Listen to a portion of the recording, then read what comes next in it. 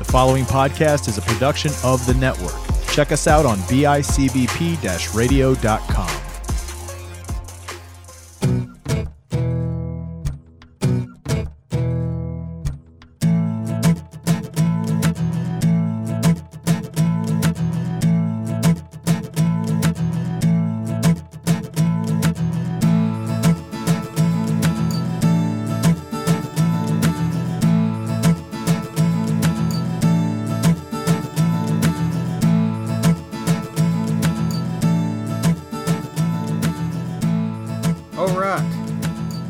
How to do this already. It's been a while. Welcome to Cardboard Cave. This is a podcast about cardboard. It's about board games. Ever changing, every week's different as I figure out what this podcast is going to be. And that is very much the case this week because I'm going to get right into it. I have a special guest today that honestly I kind of planned from the start to be sort of almost like a co-host or a tri-host, whatever that would be called. And the last couple episodes has just been me because it's been hard for me and my wife to record together. And, me and this person I'm about to introduce, we've not been playing many games together because of the coronavirus, destroying everything. So it's been hard to have them on to talk about games that we haven't been playing. But here's Johnny, my childhood friend, my partner in crime on certain other podcasts like Retro Bliss. Johnny, what's up? How do you like that for an introduction? It was the greatest one I've ever heard. There's nothing can top it, and nothing should even try to duplicate it. We literally this past week was the first time we'd seen each other in person in months, and it was really weird. Yeah, months, yeah. Yeah, you cut off there. It sounded like you said month, but I think it's been multiple months. No, I said months with plural, yeah. But yeah, it's really strange. This virus is a real jerk. What a real jerk it is. Yeah, I really should not be on episode 8 or 9 or whatever this is of this podcast before you met Johnny because, like I said, my vision was it would just be me some episodes, just when I wanted to talk about something that nobody else would be interested in. And me and Anna and Johnny on most episodes, honestly. And so, speaking of Anna, she'll be down a little bit. She just put our baby to bed, and she'll be down before she has to talk about some of the games she played. But we finally got together, Johnny. Yeah, it was a real he, won't he? Yes, we said, you know what, we're gonna do this. We're gonna be rebels. Yeah, we're gonna get together and play some games. But now that we've gotten together, I bet the magic's gone. Yeah, That's what usually happens in these shows. That is very true. I mean, as much as I love The Office, like before Jim and Pam were married, there was just something extra there, Yeah. And now that we've gotten together, it's kind of like you said, just some of the magic's died. But yeah. But we actually got to play a couple of games together, meaning you get to be on the show now, because that's your rite of passage, is actually play a game with me. That makes sense. Yeah. So, for those of you who don't know Johnny, which is probably all of you except for anybody that came from Retro Bliss, Johnny is actually a podcasting, Renaissance man, I guess. He has a podcast about every topic, I would say.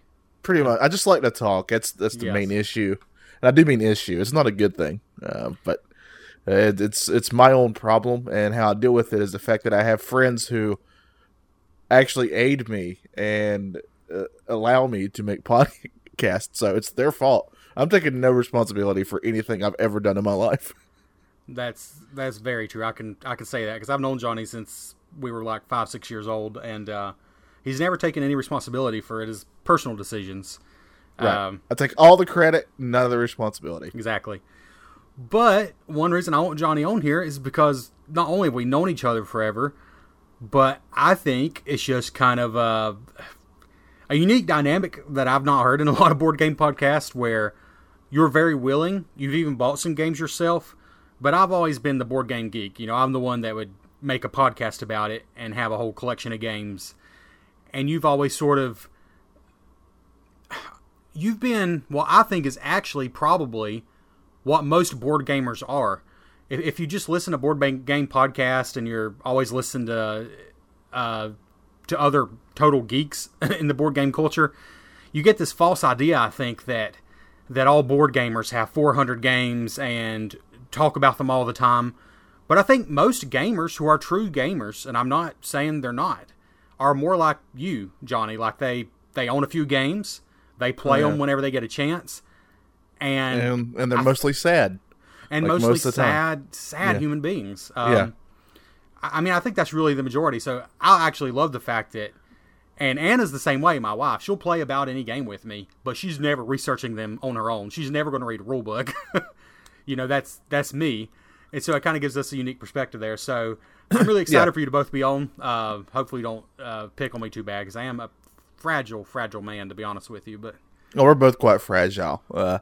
But yeah, I honestly have always, especially since you really got into board games years ago, I've always relied on you, because you know what my tastes are, for you to tell me what games are coming out that I should be looking forward to. Yes. so it's worked out great for me. But I mean, like, I will do research once you tell me about a game, and I think it sounds interesting. I do love board games. I do consider myself a gamer for sure. But for sure, yeah. But compared to your collection, mine's just a little bitty thing. I got maybe 4 or 5 board games. No, probably a little bit more than that. I got a couple of those deck builder games, but I have very few, and even a couple of them we've not even. We maybe have played once. One of them we've never played, and it still makes me sad to this day. And part of that problem is just I have to be motivated to read a rule book, and if I don't have it and the game's sitting here in front of me, like I've just got to get obsessed about it. So it's almost this weird thing if I don't own the game and it's not here in front of me, because I would gladly read the rulebook for you, but yet it doesn't happen. But no, I just think that's I've really come around on that line of thinking that I will go ahead and spoil the title of the episode, because some people can't read and probably don't know. But Shelf of Shame Part 2, because I'm coming around on this idea. You know what? You don't need, to own hundreds of games to be a gamer. If you just enjoy playing games with your friends that are, I would say, in the hobby gaming territory, the games you play with me are definitely beyond the mass market stuff. So you're 100% a gamer as much as I am. And the reason I'm doing the Shelf of Shame series is I've not been very successful so far. I think I've got rid of 2 or 3 games, but I'm trying to clear my collection down to a smaller number that are games I know are great or that we love. Yeah, just to give people just an idea of how many games you actually own. If you walk into Trevor's basement, it's a decent sized basement. It's literally a really nice sized basement. I would dare say 2 walls. Well, 1 wall for sure, and another wall that's like that would probably be like a regular wall in a bedroom. Does it make any sense? I'm trying to get my size here. Yeah. Our bunch is filled to the brim with board games. They're all, they look really nice. I'm not saying he's got a really nice system down there with shelves and stuff, but literally every time I've been down in your basement, I've seen a board game that I know for a fact you've never even mentioned to me. Yeah, and Johnny, I think since you've been over, I have at least 1 new shelf, so that small wall is now pretty much full. I'm not shocked by this, but yeah. So Trevor has a ton of games, so that's why I don't even feel the need to even buy it anymore. Right. Really, there's no point in it. That's just my role in any group I've been in, which is my groups. I think I mentioned this like in the first episode of the podcast. My groups have always been my friends and my family and whoever I can rope into it. I've been in this hobby longer than most people who do much, much better podcasts than this. But I'm kind of weird, or maybe I'm not weird. Maybe this is normal. I don't know. But I've never been to an actual board game convention. I've only been one time to what I would really consider like our friend Adam owned a game shop, and I went to a couple of meetups there. That was pretty cool. And only one other time in my life have I ever been to like a board game meetup. Every other time I played games, it's been with friends and family, whoever I can rope into it. And so, yeah, despite having a massive collection, I've kind of always shied away from the part of the hobby that's just the community part, because I'm a sad, isolated, introverted man. No, I'm very glad to be able to share these games with friends and family, and I'm looking forward to you being on more episodes and us actually meeting and playing games more. Yeah, I mean, even since I was a kid, I've really liked board games. Of course, when I was a kid, my taste in board games were like Sorry and Monopoly, just the ones that everybody knows. But and then you brought along a game about trains, and it changed my outlook on board games. Yeah. And I've loved, especially that train game ever since. But yeah, I'm very excited to talk about some board games. However, I do have a bone to pick with you. So for this episode, I hope I'm not giving away too much here, but for this episode, Trevor had 4, I believe it was 4, right? 4 board games picked out that he wanted to play with, 2 of them with me and 2 of them with his wife. And we were going to discuss them. I am beyond certain, and in fact, you even said this was true. I am beyond certain that I got the worst end of this deal. Well, yeah, that's slight spoilers, but I'll go ahead and say that could be true. so I'm really curious what your thoughts are on these 2 games we played. But I'm ready to jump into it. Yeah, and I'll just go and say I feel kind of guilty because it's been months since we got together and played a game, and I pulled 2 games off the shelf that I've not bothered to touch in years because I couldn't be bothered by them, and that's what I got to play with you. So yeah, let's get into it. This is the Shelf of Shame Part 2. 4 more games, like Johnny mentioned, that I have never played. Each of these games I have owned for multiple years, some of them more than others. And you might think that's crazy, but as I mentioned in the last episode, you'd be surprised when you have a collection of hundreds of games. Let's not assign a number to it or anything petty like that. When you have a collection of hundreds of games, it's easy to just overlook games over and over, which is why I'm doing this. Because I just think sometimes choice can wear you out. But these 4 games, let's just jump into them in the order we played them. Like we said, you played 2 of them. And Johnny, the first one you played was the one I was the most apprehensive about. And it's called Steam Torpedo. Steam Torpedo First Contact is a game set in like a steampunk universe where you're taking control of submarines and battling against each other. It's made by Yellow, who's a game company very much still around. And a Coldplay song. Yes. It is from the year undisclosed, but it's a couple years old. I don't know why they don't put that in the back. Oh, 2015. There you go. 2015 game. I picked this up at Barnes & Noble on one of their clearance sales. And honestly, it's just because it's a 2-player game, and I'm always on the lookout for 2-player games. It says it plays in 40 minutes. And I think I paid like $6 for it. I thought, I'm going to give it a chance. So Steam Torpedo, I'll just briefly go over how it plays. Basically, the first part of the game is sort of a, I don't want to say like a collectible card game, but sort of, you're building your submarine and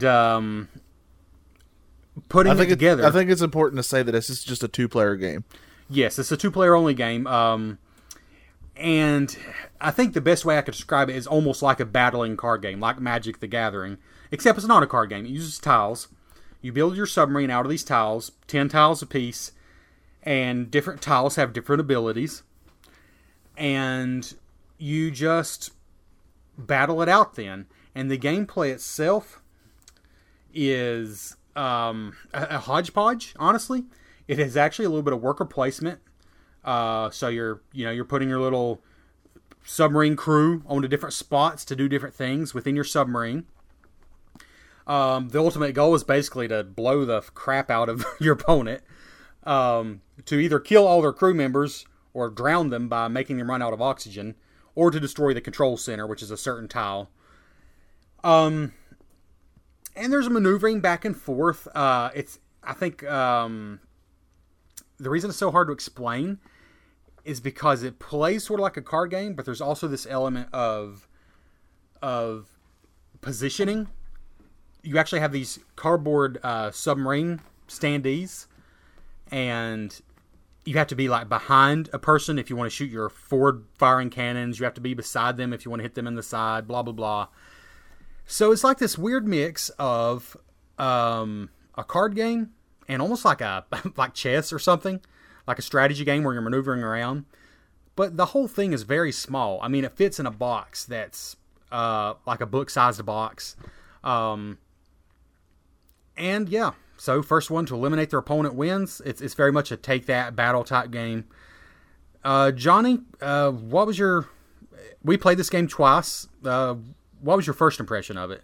Oh, by the way, before you do that, Anna's here. She just walked down. Hey, Johnny. Hey.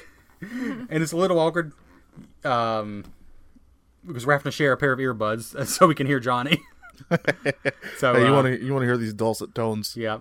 So I'll just make sure Anna leans in the microphone because I think my voice carries a little better. I saw your picture on the computer and I didn't know if it was video, so I almost waved to you on the computer screen.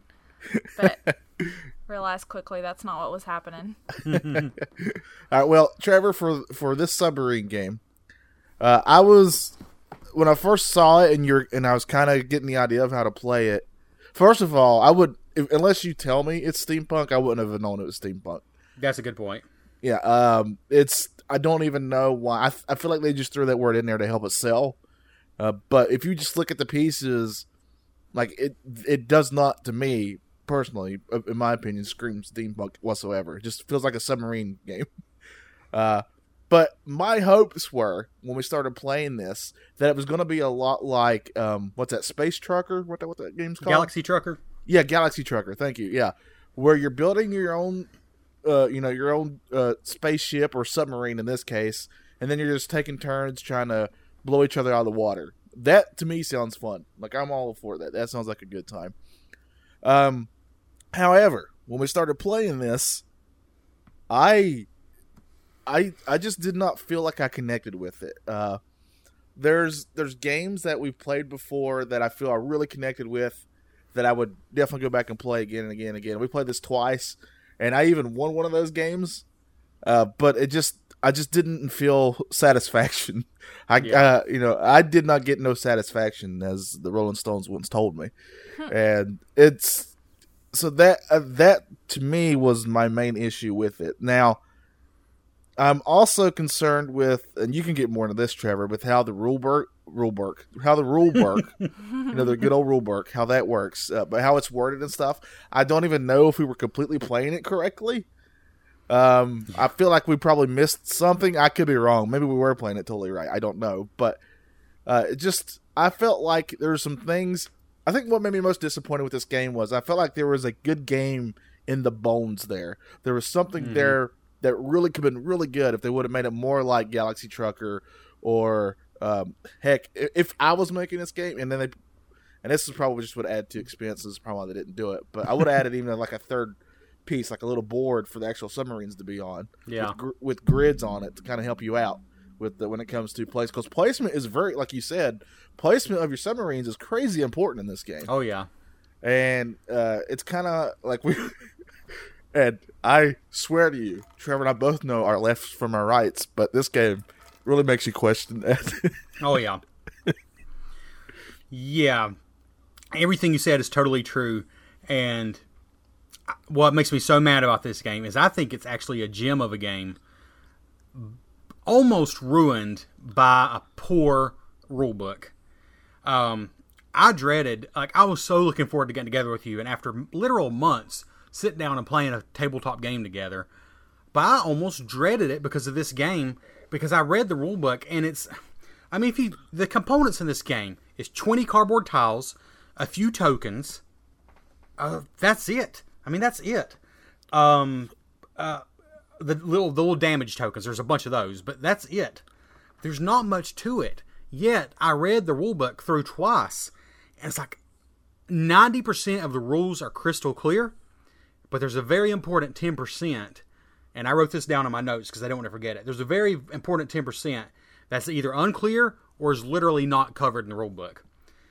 For example, what makes this game shine, and by the way, this game is rated like a 6.2 on Board Game Geek, for those of you who go to that database website, which is a fair score. It's not great. It shows a game that some people enjoy for sure, but it's definitely got some haters too, probably. Yet, this game has a surprising number of people who've left reviews saying this is one of their absolute favorite games. Like, for a game rated at a 6.2, it has an inordinate number of people saying this is probably their favorite game. And I think that's because if you're willing to fight through some of the stuff, it could be brilliant. But I have probably 500 games on my shelf, and I don't know if I want to put up with that. And what I was going to say is, yeah, probably the most brilliant part of this game is designing your sub to begin with. Yeah. But guess what? The rules don't really describe how to do. They don't describe how to design your sub. It literally says, for the first game, they suggest following this set out and just doing it like they tell you to do it. But then there's no detail about how to do like a draft. Like, so we can like draft tiles. Now, if you get online, you can find like FAQs that explain that. But that should absolutely be in the rule book. I mean, what an oversight. It's just such a shame, too. Yeah, that also, I'm glad you said that. That's another one of my little nitpicks with this game, too, is there's not that many pieces. I mean, I understand it's only a 2-player game, but when it comes to down like drafting and actually building your submarine, there's honestly not very many options here. No, they run out really quick. Yes, there's only 20 tiles in the game, and you use 10 per sub. The thing is, this is called Sting Torpedo Immersion Pack, which tells you, they did, by the way, release 2 small expansions for this. I think they were hoping this would be a huge hit, and they were going to release tons of expansions. Yeah. Honestly, if they cleaned up that rulebook and made it the zippy, snappy, strategic... Let me be clear, this game is incredibly strategic, or tactical. Oh, yeah. There is basically zero luck in this game. There's no luck factor, honestly. I mean, everything is known. You can react to your opponent directly. There's no luck to this game. It is extremely strategic. But, yes, it's essential that you're able to build your submarine the way you want to. The rulebook doesn't even explain how to do that. And you really need to buy, if you're going to buy it, you need to buy the expansion packs that are available so you have more options to build your sub. Yeah, it also, this is the kind of game, too, that really, to me, like, if you, Trevor, for example, if you had played this before, and then you were going to play against, like, Anna or somebody who's not played it, you would have a major advantage, not just because you played a game before, but you literally know what all the pieces are, and you would have the advantage right off the bat building your sub. Because you know the pieces to go for, and you know what strategies to try to, that would work and such. So I would also say that this game is not for, like, the reason that we were on even grounds because we were both playing it for the first time. Yeah. But I guarantee you, if you had played this before I'd had a chance to, then like I don't even think these games would have been close. No, and you know what? That's the conclusion I've come to. Like, maybe my son, maybe Miles would enjoy this one day. It's a 2-player game, and I think if you get through the terrible, it's a bad translation. They just didn't do enough work translating the rulebook, and that shows why you don't cut corners on that stuff. You can't cut corners on that. But if I got through the rulebook and printed out a sheet explaining the rules more clearly, which I've done on plenty of games before, because I'm a geek. Then maybe, one day me and Miles would enjoy it. Maybe Anna would enjoy playing it one day. And if I had 10 games in my collection, I would totally keep it and commit to learning it better. But I decided, you know what? There's too many great games. This one's too much of a headache because they cut corners on the rulebook. I think there's a diamond in the rough on this game, but I've got too many games to deal with the rough. So it's not particularly worth anything, but this is going on my sale or giveaway pile if I think of somebody who might actually enjoy it. And it's a shame because it had so much potential. Yeah, and I think that's the key here. I don't like to be completely negative about stuff. That's what Pointless Pride our show there's for. But when it comes to board games or any sort of media that I enjoy, even when there's something I don't like, I've gotten in my old age now where I try to look on the bright side of it or the positives of it, even if I don't like it. So like this game, for example, I think, and we've already kind of covered this, but the reason that I just didn't like it, like I'm just going to tell you, I didn't enjoy it. But that's just because there's like some things I would just change for me personally. That like it's like running a marathon and you're like 5 feet from crossing that finish line and you just stop. Yeah, it's kind of like Michael Scott did on The Office. Yeah, he just kind of gives up right there to get sick. It's kind of like that. Yeah, that's what this game was. It's almost over the finish line. Like I would add a third piece, like I'd add that third board because that would really help a lot with the like a strategy. frame-free submarine. Yes, that would help a ton. And I think they really missed the boat on that one. But and also a better translation, of course. And I would honestly just come out with 25 to 30 pieces for your submarine for the two people to choose from. But yeah, only 20 pieces get used. If that makes any sense, right? Because that would add variety to it too. You're probably right. I bet they were hoping to do a lot of expansions to it, and I think an expansion would make me want to try it again. If I'm being honest, just to see if there's differences in the subs and stuff, and if maybe it plays a little different. But I gotta say, compared to the second game that we played, this one doesn't even get out of the water compared to the other one. You know, what this reminds me of, this is the last I'll say on it, and I heard that pun, and I'm choosing to ignore it, by the way. Okay. You know, since you are shamelessly plugging our podcast, you know, the retro game show we do, Retro Blist, a lot of those old Nintendo games, they have like an awesome looking cover. In fact, I'm thinking of one that's about submarines. It's called Silent Service. It's one of those games we were given like from a yard sale. It's called Silent Service, and I specifically remember that it has like submarines battling on the cover. But you play it and you feel like without a good rule book, you know, without a good instruction manual, you're just missing something and it's just kind of disappointing. Yeah. This brought that to mind to me. Because like all the pieces are there for such an awesome game, and it has moments of genuine, I would say, inspiration. Like somebody designed something pretty cool here. But then like you're just missing something. You're missing a crucial piece. So yeah.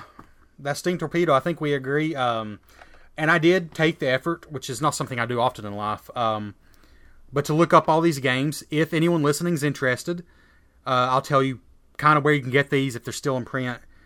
None of these games, were really super popular, so none of them are probably, like, you're not going to walk into a Walmart or Target and find these games. But Steam Torpedo, I think I found on Amazon. For less than $20 on Amazon. The expansions, which I almost got, are like $12 or $13 a piece. But I decided, I got too many other games. If a game needs an expansion to really feel complete, I'm not sure that it's for me. My review would be sell it. That's my review of that game. So less than $20 on Amazon if you want it, or you can have my copy for $10. But, and by the way, we're not ignoring Anna. She is here, but she literally didn't play these first two games, so that's why you're not hearing much. But, Anna, do you have an opinion on Steam Torpedo? Does it look like something you'd want to play from the box? I've learned not to judge a game by its cover. I'll play whatever you set up and learn. But, that's a very nice way to say things. I did just hear your review, so yeah, it's the wrong time to. You heard it wasn't that great by one of the premier voices in all of cardboard gaming. Absolutely. Yeah. Okay. I can't believe you called me that, Trevor. I'm honored. I am. I feel strongly about you in that way. Actually, you could have just ended that sentence with "I feel strongly about you." But speaking of their next Shelf of Shame game, I should say. This is a game that, dare I say, is even less known than Steam Torpedo. I'm really going for the big listeners with this show. You know, I'm really hoping to draw in people by talking about games everyone's heard about. This is the Retro Blist of board games. We don't know how to cover games that would actually get us listeners. Right. So this next game, the name is incredibly boring. It's called Martinique. And that's Martin, like the name Martin, and then IQUE, Martinique. But it does look cool. The cover shows this pirate. He looks like Blackbeard, and he has a parrot on his shoulder, and he's just looking cool and collected. It looks like a cool pirate adventure game. This is by White Goblin Games and Z-Man Games. Martinique, I believe, is 2010. So this is one I've probably honestly had for about 7 years or so. Wow. Yeah. Yeah, Johnny, I don't know if you listened to my last Shelf of Shame episode, but one of the games I know I've had at least a decade that was not played. This one's got to be close to that. This is another one of those games, and unfortunately this is something I used to do a lot. I've really cut back on this. But if a game looks kind of interesting and it was on a really good sale, I tended to just pick it up. And I'm pretty sure that was the case with this game. But it's a pretty cool looking game. It's definitely a pirate theme. when you take it out of the box, it's basically a giant pirate map. It's the map of an island. This game, the way I would describe it, is a mix between like a maze game and a deduction game of sorts. This is a 2-player only game, and I'll go and say straight up, this doesn't feel like a 2-player only game to me. I keep forgetting that it is. Agreed. That would be one of my complaints about it, even though it definitely worked just fine 2-player. But this thing screams to me that it should be like a 3-player to me. I think this would be perfect, a perfect 3-player game, how this game works and is set up. And not to get in the reviews yet, but you actually said when we were playing it, like, I think this will really be good with 3 players if we can get Anna to play. Yeah. It's like, well, it's only a 2-player game. But what you do in the game, there's basically 2 parts. It's a grid, basically, and it's a little bit like Clue in this part, in that you take out 2 tiles, and the tiles are numbered from 1 to 8, and then alphabetically from A to H, and so you take out... Yeah, it's set up just like a grid, with letters down one side and numbers down the other side. Right. And what you're really trying to do, the main goal of the game, is to locate the lost treasure. And so what you're doing is you're turning over these map tiles. And so, for example, if the map tile you collect says A, then you know the treasure can't be in the A row. And if you have the number 4, you know it can't be in the 4 column. So you're eliminating all the possibilities so that at the end of the game you can try to figure out where it actually is. The odd thing about this game, and I'll be honest with you, I've not played anything quite like it, is you're also, in addition to trying to narrow down where the treasure is, because ultimately that is the goal of the game, you're also picking up tiles as you go that are like small treasures, and you're scoring points for these small treasures because at the end of the game, if neither one of us manages to figure out where the treasure actually is, then it goes to points, and whoever has the most points wins.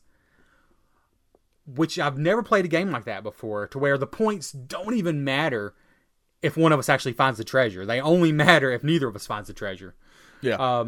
But the way you're moving on the game is you're putting your pirates out along the beach, and the tile you're sitting on will tell you how many spaces to move. So if it says 2, then you move 2. You know, if it says 3, you have to move 3. And you're just moving around this grid, uncovering more map pieces. And so I know some things about where the treasure is not. You know some things about where the treasure is not. And the way it ends is whenever you end on a blank space, or on the space in the center of the board, you go to the bar. The bar is called the hook, which I appreciate.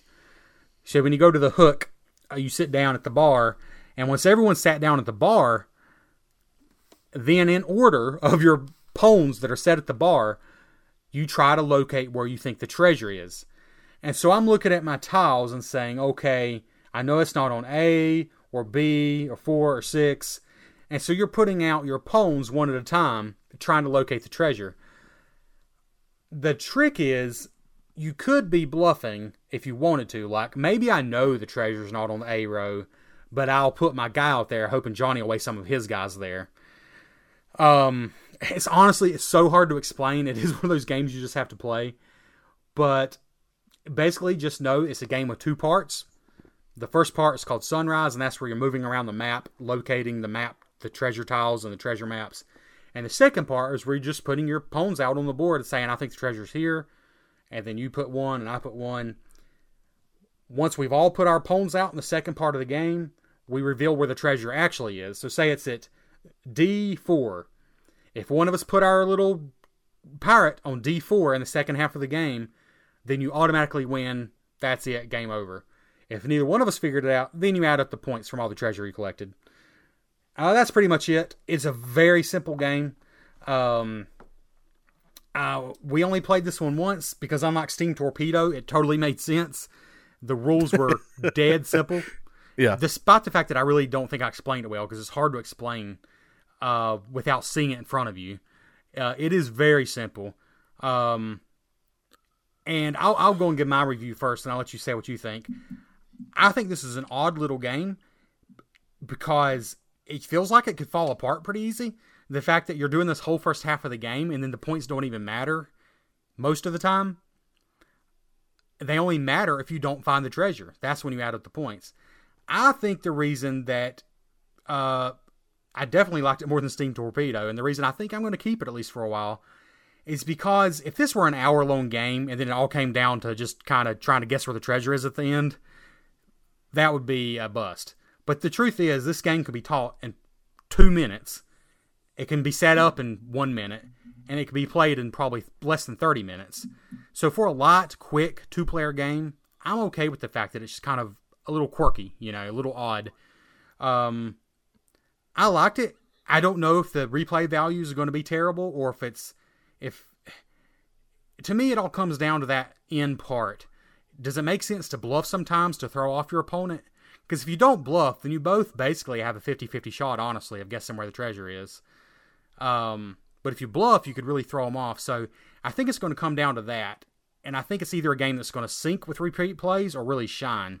And so I'm looking forward to playing more. What do you think? Yeah, especially compared to the game we played before this. This game was a gem, in my opinion. I really enjoyed this one. I liked it quite a lot.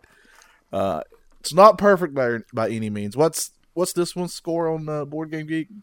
Honestly, I think it's about the same. It's like in the low 6s. It's definitely one that some people really appreciate and some people feel a little weird about how it ends.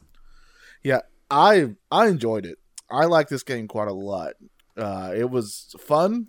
My one complaint, and I've already said it, is that it needs to be more than 2 players. I would not go more than 4. I'd say 2 to 4 is probably that perfect range for this. It just it feels like a 2 to 4 player game, but it's made for 2. Yeah, so that really is strange to me. Why they didn't just add more. I mean, it's just screaming out for it, but I like this game quite a lot. I really enjoyed it. I ended up winning because at the very end, Trevor put a lot of his pirates on the A grid.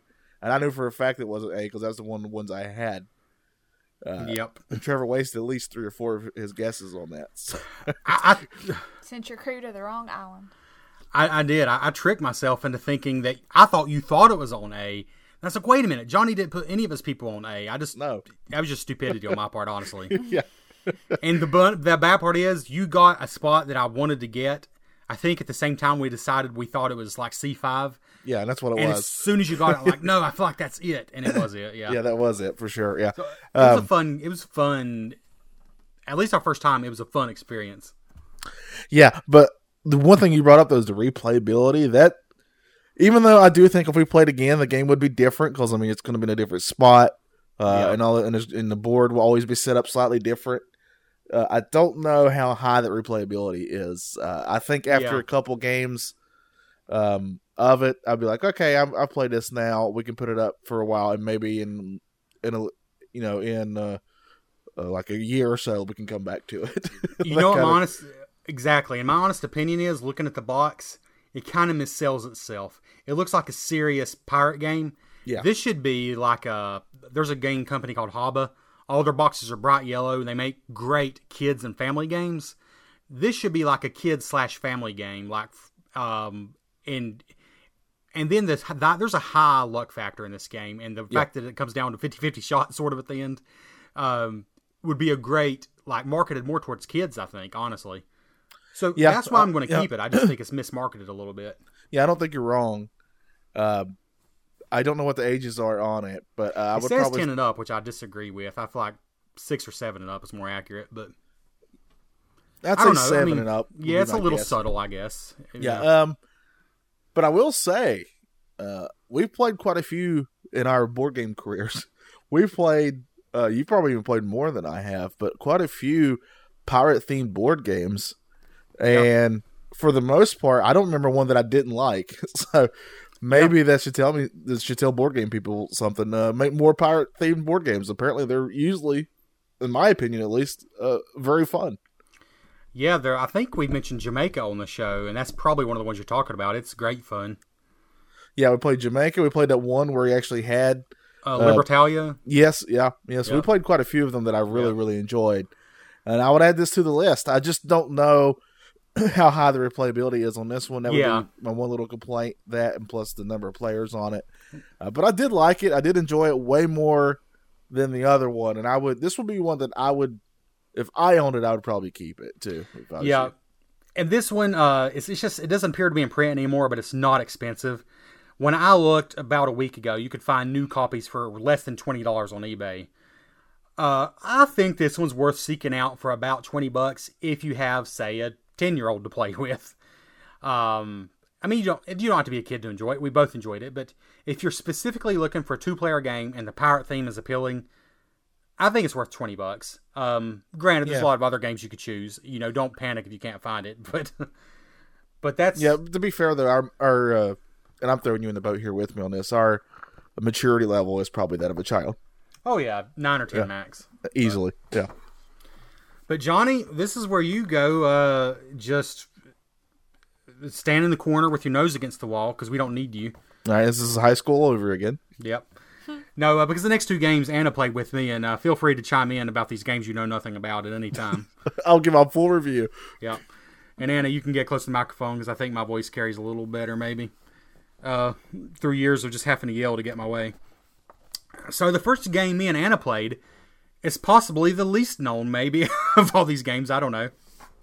It's got a very odd name, at least to us here in America. It's called Perry Rhodan, the Cosmic League. And I guess I'm going to spell that. It's Perry, P-E-R-R-Y, Rhodan, R-H-O-D-A-N. Perry Rhodan apparently is the most successful sci-fi book series of all time, which blows my mind. But it never really made it to America. And we'll get into some more details about that in the quiz show we're going to have later. Yeah, it is. Sorry, I was looking it up. Oh, yeah. It's kind of mind-blowing, isn't it? It really is. So I've never even heard of it. Me either. I've never heard of it. It's kind of amazing this game made it to America because I don't think the books ever officially came out here. I don't think. It does make me a little interested in the books because the game has this cool art style, sort of retro looking, and I think the art is from one of the people who does, do the art for the books. But Perry Rhodan, the Cosmic League, is a card game. It's made by Cosmos. If you're a gamer, a real gamer with any cred at all, you know that Cosmos. As we all are. Yes, Cosmos is famous for their line of 2-player card games. They do games like Lost Cities and a bunch of others I'm not going to bother to mention because that was really popular. And this is in their line of 2-player card games. Trevor, I'll just throw this in here real quick. Perry Rhodan is so popular that there is legit a Monopoly version of Perry Rhodan. I'm going to have to ask you to stop looking at Perry Rhodan right now, though, because you might get a leg up on the quiz show. Oh, I didn't know there was a quiz. I apologize. Yeah. Quit cheating, Johnny. Johnny's a cheater. To see. I knew you played better games than me. Been exposed. I wanted to check a minute. Yeah. Johnny's a sham and a shame, and he won't be back. Yep. So this game, I'll just go ahead and say, it's a card game in that you're basically just playing with cards, but it feels very much to me like a legit a board game. And I know that sounds silly, but it feels like you have a board, although it's mostly just cards, because the way this game works, I'm going to throw a gamery term out here. Pick up and deliver is basically the kind of game this is, which is exactly what it sounds like. You're picking up something at one planet and delivering it to another planet. Basically what you're trying to do is you're collecting these cards that are your cargo, and you're holding them on your ship, and you can upgrade your ship like with better cargo and with different abilities. Nothing too crazy, but you're delivering stuff from one planet to another, getting upgrades, making money.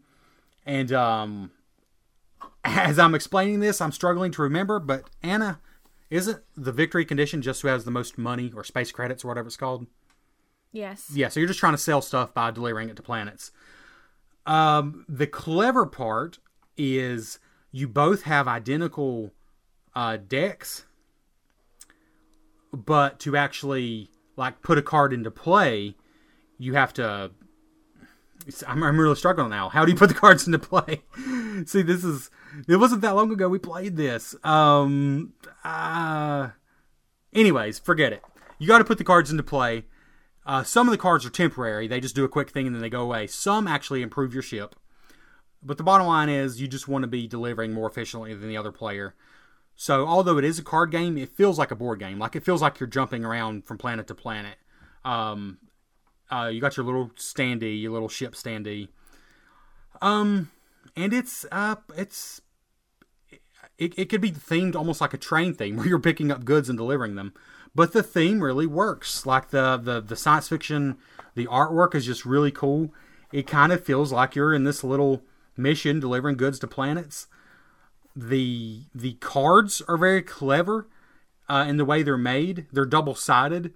So like when you deliver goods to one planet, you flip the cards you delivered over, and now that planet has different goods on it. Like if a planet runs out of goods completely, you get a bonus for delivering to that planet because they need stuff, basically. Basically, you just keep going until all the goods have been delivered, and then the game's over.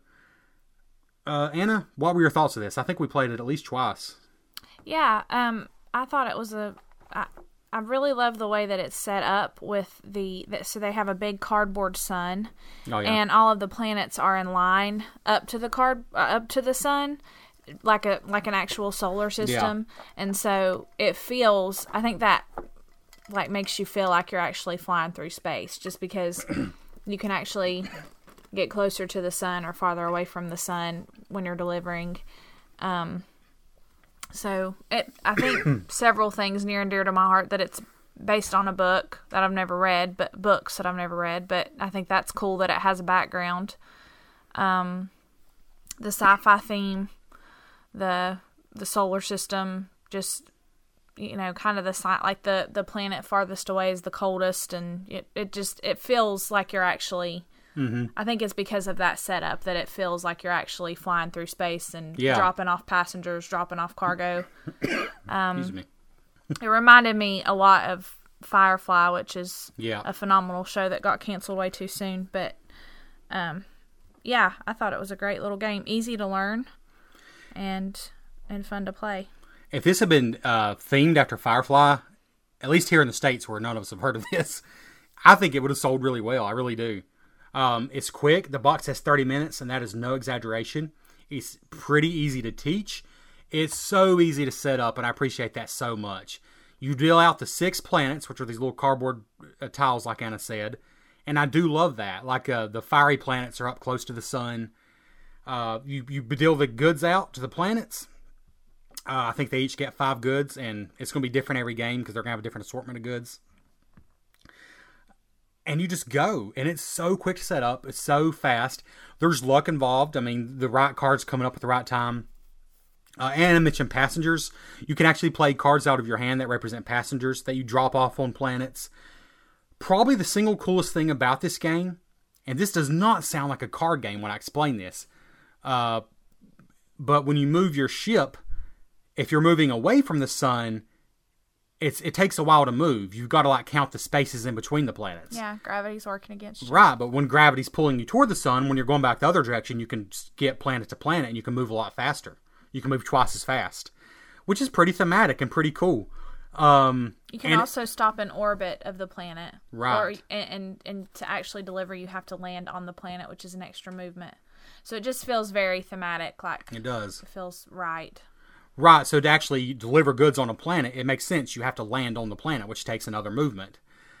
But you might get a card that says you can basically shoot your goods down to the planet without actually getting out of orbit, which is just a fancy way of saying you basically save a space every time you deliver goods.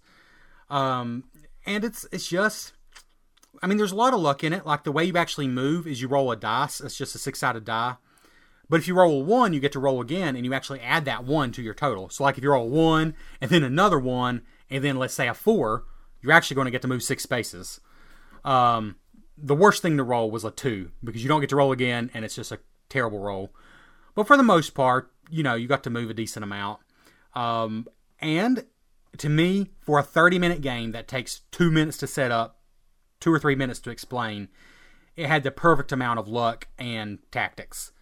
I wouldn't say there's a deep strategy. It's more tactics, like you're deciding turn to turn what you want to do. But I really enjoyed this game. I didn't think that I was going to like it, say, more than Steam Torpedo, just from looking at it. But of the 3 games we mentioned so far, we have one more to talk about. But Johnny, I'm sorry, I liked Perry Rodan better than either of the games I played with you. It Probably looks more twice fun. as much. It honestly just, all I did was look at a picture of the game setup. It looked way more fun. The pieces, I like the art really nice too. It looked like a lot of fun, and I think you both are right. You could have themed this over honestly any popular sci-fi thing here, and it probably would have sold well. Like this could have been Star Trek, kind of from the sounds of it, and I would have been all over it. Absolutely, it could have been a Star Trek thing. Yeah, yeah. Did you say this is just 2 players? It is a 2-player, and it feels like a 2-player game. It's like it's a small box. Feels like a 2-player game. Right. Yeah. It would be cool if it was more, but it does feel like a 2-player game. I will say, probably because it's simply a better game. This one's a little harder to find. Of course, it's not in print anymore. Honestly, most board games, sadly, there's just so many now. They go out of print unless they're like mega hits. They go out of print and they just don't come back. That was not the case even 5 years ago. If a game was good, like truly good, even if it wasn't mega popular, I would say 5 to 7 years ago, it was probably going to come back in print. You'd be able to get it later. Now, it just doesn't happen that way. A game has to be a mega hit to get multiple prints. But anyways, Perry Rodan, I found it for about $35 new on eBay. And I think it retailed for $30 when it was brand new, so I would hate to pay much more than that. But I will say this is a game that was on my shelf of shame that I was trying to decide whether to sell or keep. And not only am I going to keep it, but it's going to have a proud place in my collection for the time being. So, what do you think, Anna? Do you think it's worth keeping? Yeah, absolutely. So yeah, there's Perry Rodan. I think it's worth $30 or $35. But again, there's so many great games now. If you don't want to get one that's out of print, that's more than understandable. But it's a cool game. And that just leaves one game, which I would say by far of all these games looks the most modern, dare I say professional. It's called For Crown and Kingdom. For Crown and Kingdom is a Rio Grande game. It is not very old. It is from my shelf. Oh, Perry Rodan, by the way, I've had for an insane amount of time. Let's see when it was made. I truly don't know why I've not played this, especially because it's a 2-player game. This game, this edition came out in 2010, and I probably had it since 2011 or 12, honestly. So, yeah. For Crown and Kingdom, though, I've only had, it's less shameful. I've only had it maybe a year or so. For Crown and Kingdom is a game with a circular board, and it's a circular board made out of pizza slices. They look like pizza slices, except it's got like forest and villages and mountains on it. But you make this pie-shaped board, basically, which gives it some variety. It's not going to be the same game every time. And that's because this game is literally a rondelle.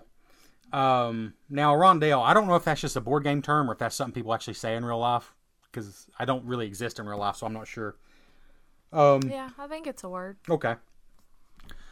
But in gaming terms, what it means is the board's a circle, and if there's 3 character tokens on the space you're on, then you move 3 spaces.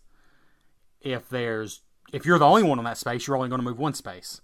So how many ever people are on the space with you, whether they're yours or your opponents, that's how many spaces you have to move, and you have to move the full amount.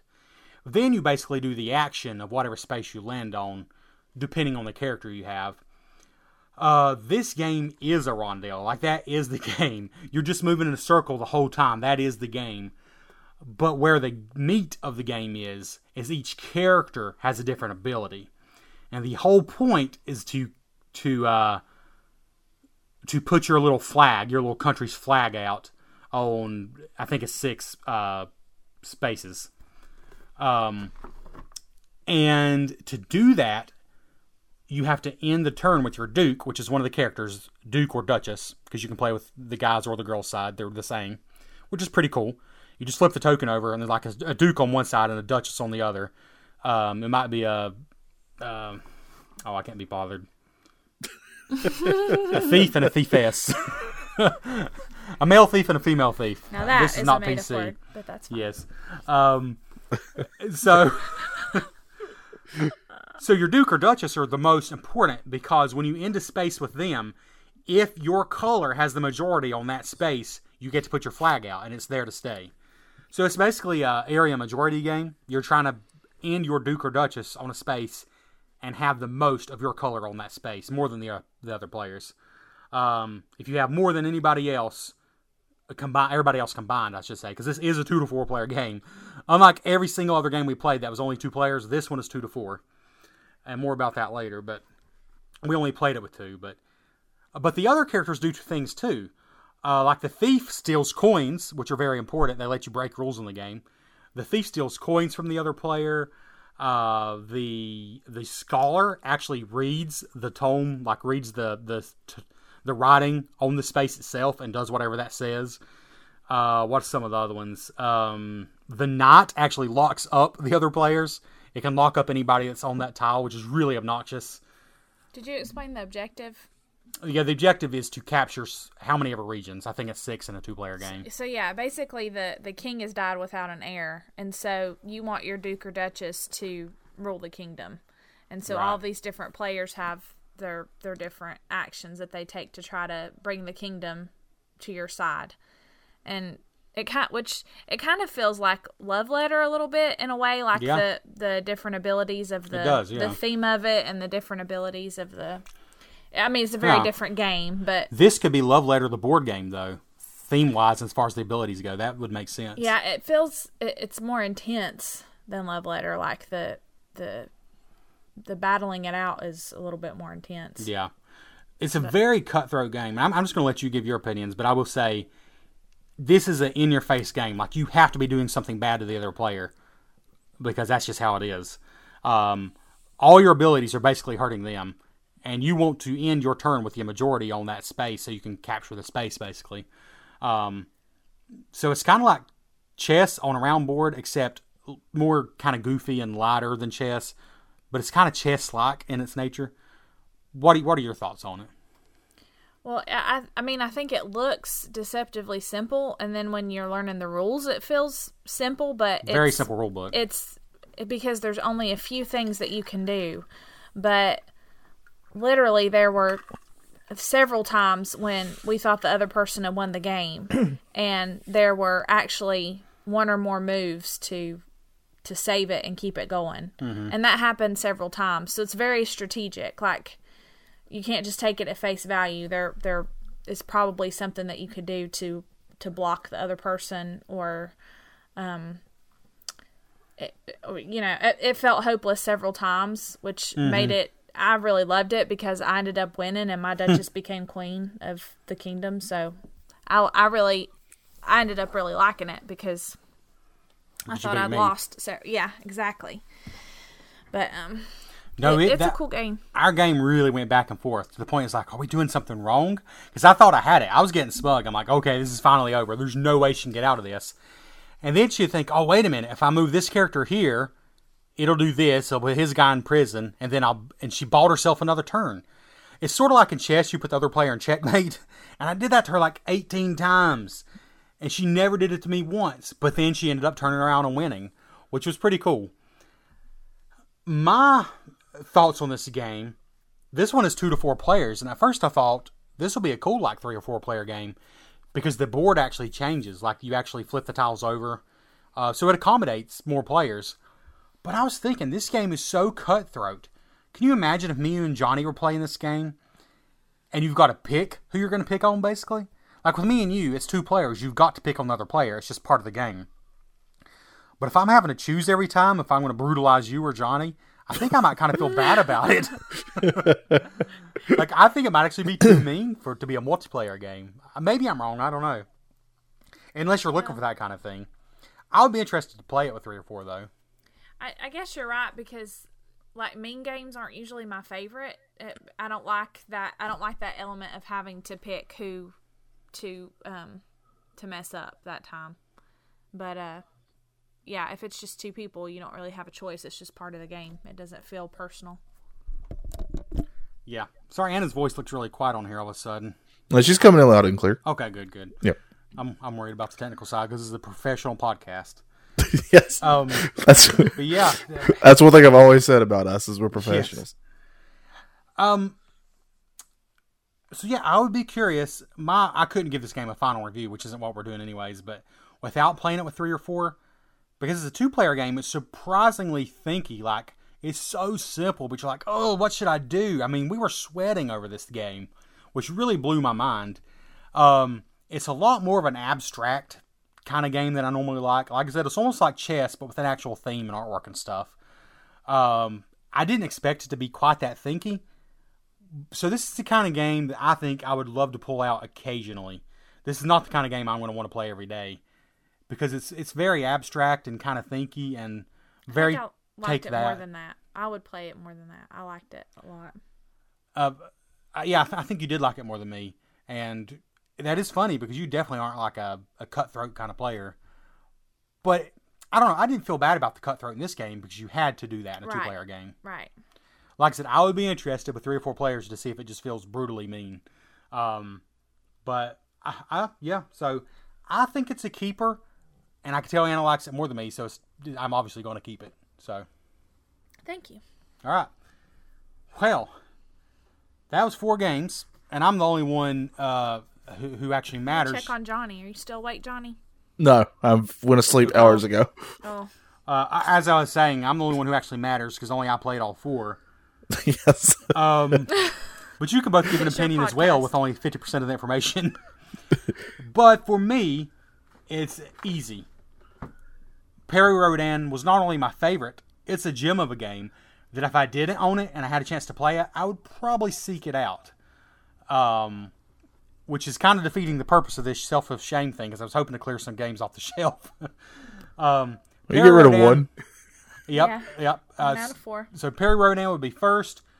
Crown and Kingdom's easily second. I think it's worth keeping. Of course. Yeah. So, which means, Johnny, the 2 you played were the worst. Yeah. Martinique is easily third. It's one that could be a turd after I play it a few more times, or it could be a gem. I honestly think it just needs to be played more before I can answer that. Because it's such an odd little game. But it's got me intrigued. How would you like it? What?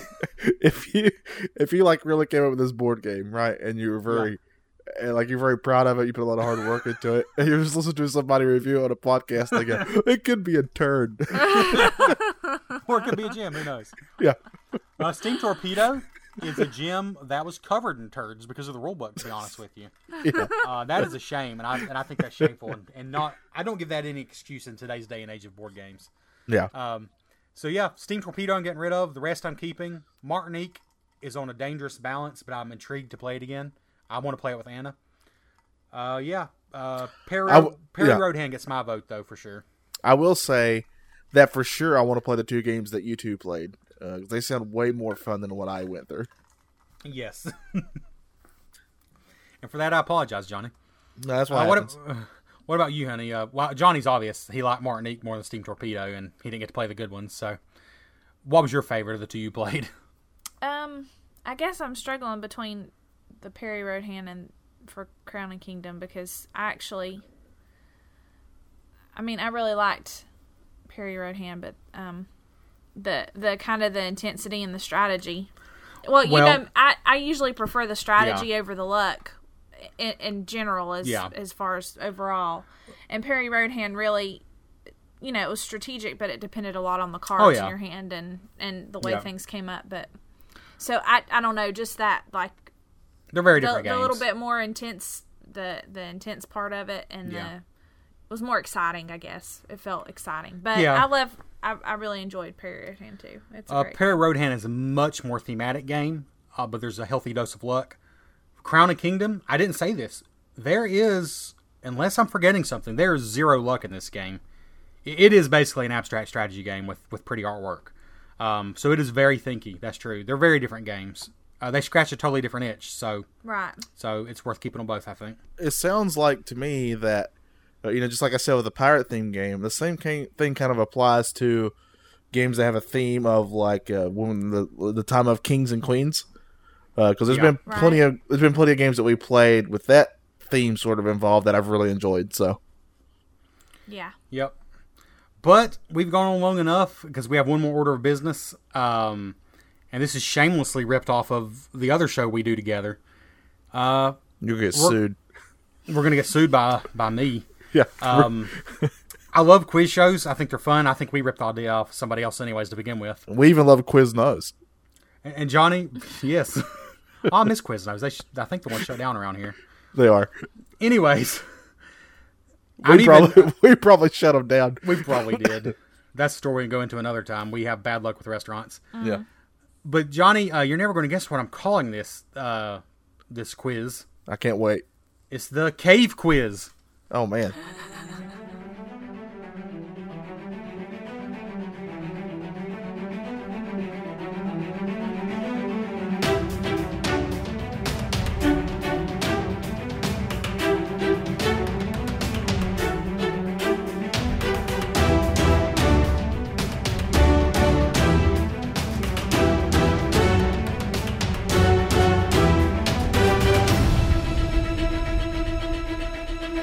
Oh, man. I hope there's some music there.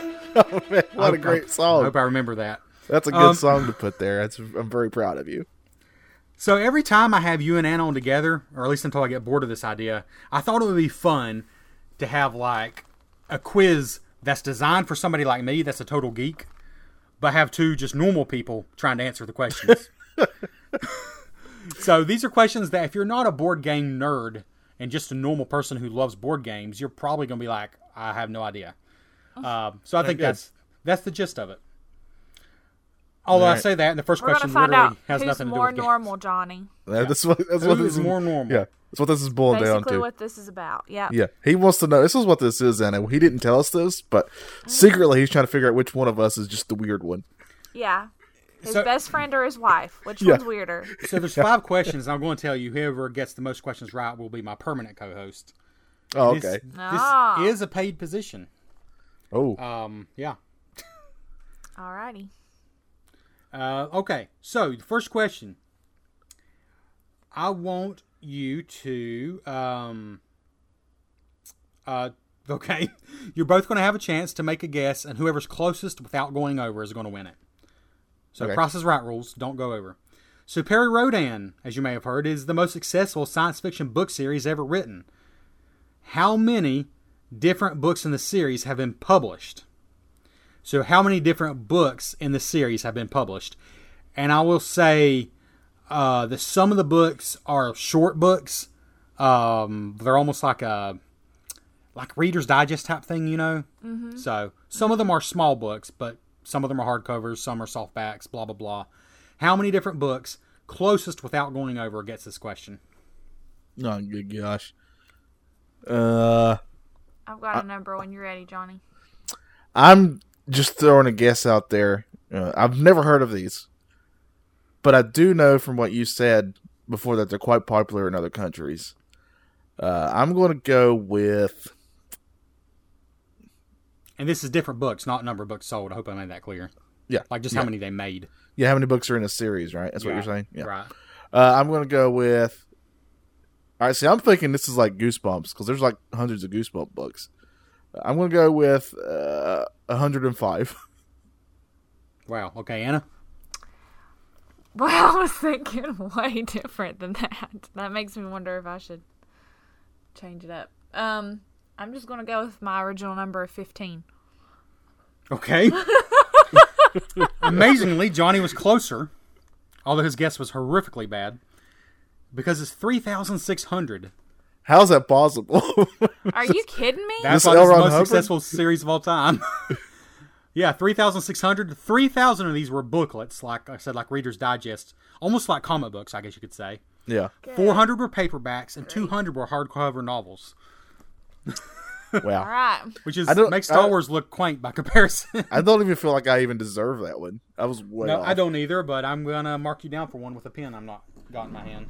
Okay. Right, so one for Johnny. I see his notes. He's saying Anna is weird. Okay. Okay. Man. Yeah. I'm much harsher to Johnny, to be fair. So the follow-up question, and I know I said these were going to be about board games, and the first 2 questions aren't remotely, but whatever. We covered the Perry Rhodan game. So question 2, how many of those books have sold?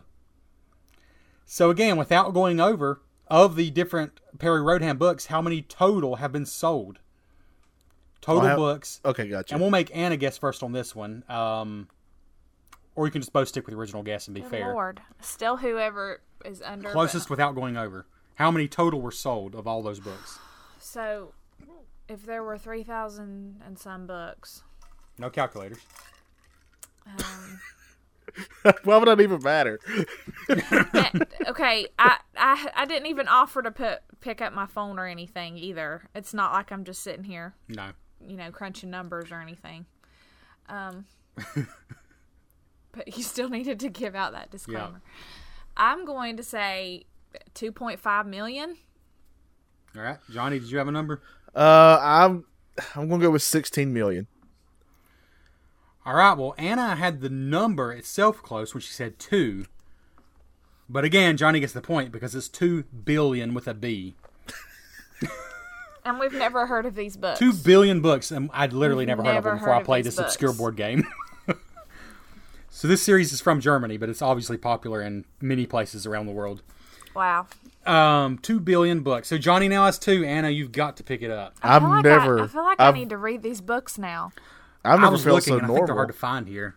What was that, Johnny? I've never felt so normal in my life. And I know. now. And your guesses have been epically bad, but they're just been a little closer. Epically's not even close. Johnny, I'm glad I could do that for you. Yeah. Thank you. So question 3, if Johnny gets this one right, it's just going to be for honor, unless I change the rules, which I would never do. So question 3, now we're getting to the board game nerdy part. Which of these is not a real board game in the Board Game Geek hotness? So, to make it easy on you, all of these games are actually real games except for the one I made up. So you're really just trying to find the one I made up. But the Board Game Geek hotness is basically the hottest games on Board Game Geek right now. The games people are searching for. So you made up one of the titles. Yeah. And you have to You're just trying to decide find the which game I one it made is. up, and the rest are all real. All right. There's 5 choices. That's a terrible title for a thing, though, by the way. Yeah, the hotness. Yeah, it Yeah. annoys me. Most popular things annoy me anymore. Board gaming's getting too popular for me. That's the weird thing. It was always like the little niche thing, but it's starting to get too popular for me. Anyways, there's 5 choices. Call out with your name when you think you know it. That's how you buzz in. Got it? Gotcha. All right. Yeah. So which of these is not a real game? A. Harry Potter House Cup Competition. B. Fort. C. Root. D. London in Flames. E. The Princess Bride Adventure Book Game. Would you like those again? Mm-hmm. Harry Potter House Cup Competition. Fort. Root. London in Flames. The Princess Bride Adventure Book Game. Which of those did I make up and therefore is not in the Board Game Geek hotness list? Anna. All right. I'm going to say A. Harry Potter House Cup Competition is a real game, which is coming out soon. Oh, that's why I don't know, because it's coming out. Well, I I'm guess like, it's out I'm- somewhere, but it's not probably easily defined yet. Okay. All the games in the hotness are usually games that are not really out yet. Oh, well, see, I was thinking Just- I knew all of the Harry Potter games. But if you're a true board game geek, you would be on there looking at the hotness list every day. That's true. Which, by the way, I don't do either. But Yeah, Anna. You should be ashamed of yourself. Johnny, do you want to guess? You got Fort, Root, London in Flames, Princess Bride Adventure Book Game.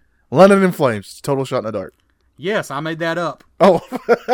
Johnny, you are so normal tonight. Yep. I'm so proud. I like how you had to put tonight there. Make sure. You should have seen him last Saturday. Last Saturday, completely different story. Well, question 4. We'll just keep trucking on, even though Johnny has you 3-0. The thing is, question just a weirdo. 4 is worth 2 points. I knew it. So, how many expansions for Terraforming Mars are there? This is not counting promo cards or these are actual boxed expansions for the board game Terraforming Mars, which is a game I own. Closest without going over, and we'll make both of you come up with a number, and then just don't cheat. Tell me your number when you're ready. Terraforming Mars is only a few years old, but it's extremely popular, just to give you some hints. Yeah, I figured How it many was. expansions? How many expansions? And this isn't a trick question. This is just a legit board gaming question. Can I All say right. Go ahead. 10? Anna says 10. That was my number. See, Johnny, you're rubbing off on me. I'm becoming more normal as the night goes on. Was that what it was? Is it 10? Do you want to give me a different number, or are you going to stick with 10? I was going to, well, that's hers. I'm going to go 7. 7. Well, you both went over. It's only 5. Oh, okay. Yep. So that only leaves one question. It's still 3-0. How much is this one worth? This final question is worth 1 point for every good game that we played for the Shelf of Shame episode. So that's 3 points.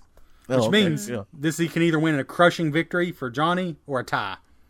Because that's how I want to do it. Nice. That's how I want to do Very nice. it. So speaking of crushing, this game is very negative. I mean, this question is very negative. But Board Game Geek is the biggest board game database on the web. And kind of like IMDb is for movies. People just go in there and rate things however they want to rate them. And they tend to be extremely harsh. Like the best games on there are still like an 8, and like an 8.0 is basically a 10. That's how harsh they are. But wait. So you're telling me that nerds are harsh to the things they like? Yes. That doesn't make any sense. Hard on the things they love. Isn't that weird? Yeah, so weird. But which of these is the lowest ranked game on Board Game Geek? I'm going to give you 4 choices and call out with your name when you think you know it. Which is the lowest ranked game. And I should tell you that there's probably thousands of games that don't even have enough ratings to be ranked. So the truly worst games aren't even on here probably, but of the games that actually are ranked, which is the worst? Call out your name when you know it. And A is Monopoly. B is Tic-Tac-Toe. C, Chutes and Ladders. D, Battle of the Sexes. Johnny, Tic-Tac-Toe's got to be the worst. Johnny. That's a horrible game. You have brought shame into our household. Okay. Crushed Anna 6-0. Yes, Tic-Tac-Toe has a surprisingly not as bad as I thought. 2.7 out of 10 rating. It should be lower than that. Yeah, it's really funny. Like, no game is rated a perfect 10. Like, there's basically nothing even rated a 9. But at the same time, like, nothing's like a 1 either. How old were you? How old were you when you discovered that Tic-Tac-Toe is a broken game? It's been years ago, and it was disappointing. Yeah. Yeah, it's a broken game, so it should be the lowest. Oh, I discovered it was broken when I was trying to get, like, my kindergartners to play it for educational purposes. And because I hadn't played it in years since I was a kid, you know. Wow. Like, and I was like, oh, this isn't going to work because it's just not going to work. Yeah, it's fixed. Yeah, if you know how to play it, nobody will ever win. Right. Yeah. So with 3,100 ratings, it's ranked. This tells you how many board games have been ranked. This isn't even all the games. 19,317, which means there's easily over 20,000 board games listed on this website because most of them aren't even ranked. A lot of them. If you're curious, Chutes and Ladders is barely above that with a 2.8. Battle of the Sexes is 3.5. And I should say I would rate that game a 1 or 1.5. I think it's truly atrocious and sexist. Yeah, I hate that game. I've never even played it, have I? We did, and it was we were duped into it. It was not something Johnny I would have. hadn't played it. Oh no, you haven't. Okay. Didn't sound familiar to me. I was going to make a joke. It wasn't our game. It was we were playing at somebody else's. It's kind of like if you watch like 50 Shades of Grey, you don't admit it. It's like, no, it wasn't our game. We played somebody else's. Okay. Yeah. But it really wasn't our game. No, it really wasn't, though. I wouldn't buy that. Doth do protest too much? So Monopoly, Right. by comparison, is rated an astonishing 4.4 There with we go. 27,000 ratings. That's my game right there. Yep. So, Johnny, congratulations. You will be my co-host now. And normal. Don't forget that. Which is awkward because I'm married to Anna, but whatever. Yeah. She had to be weird to marry you, I guess. Yeah, in a weird way, yeah. Yeah. Johnny came first. That's true, yeah. That's all I have. Thank you both for joining me on. Hopefully, you won't be special guests next time, and you'll both just actually be on here more often. But when do we get paid? Definitely next Tuesday. Okay, good. I'll look forward to it. Checks in the mail. Exactly, yeah. It will not bounce all the way back to my hands. Any parting words of wisdom from anybody? No, good. We'll see you next time on The Cave. Remember to pick your shoes up at the door. It's been raining literally for the last month straight, so you're going to have to actually wade over in the rowboat to get out of here, to be honest with you. But we'll see you next time on Cardboard Cave.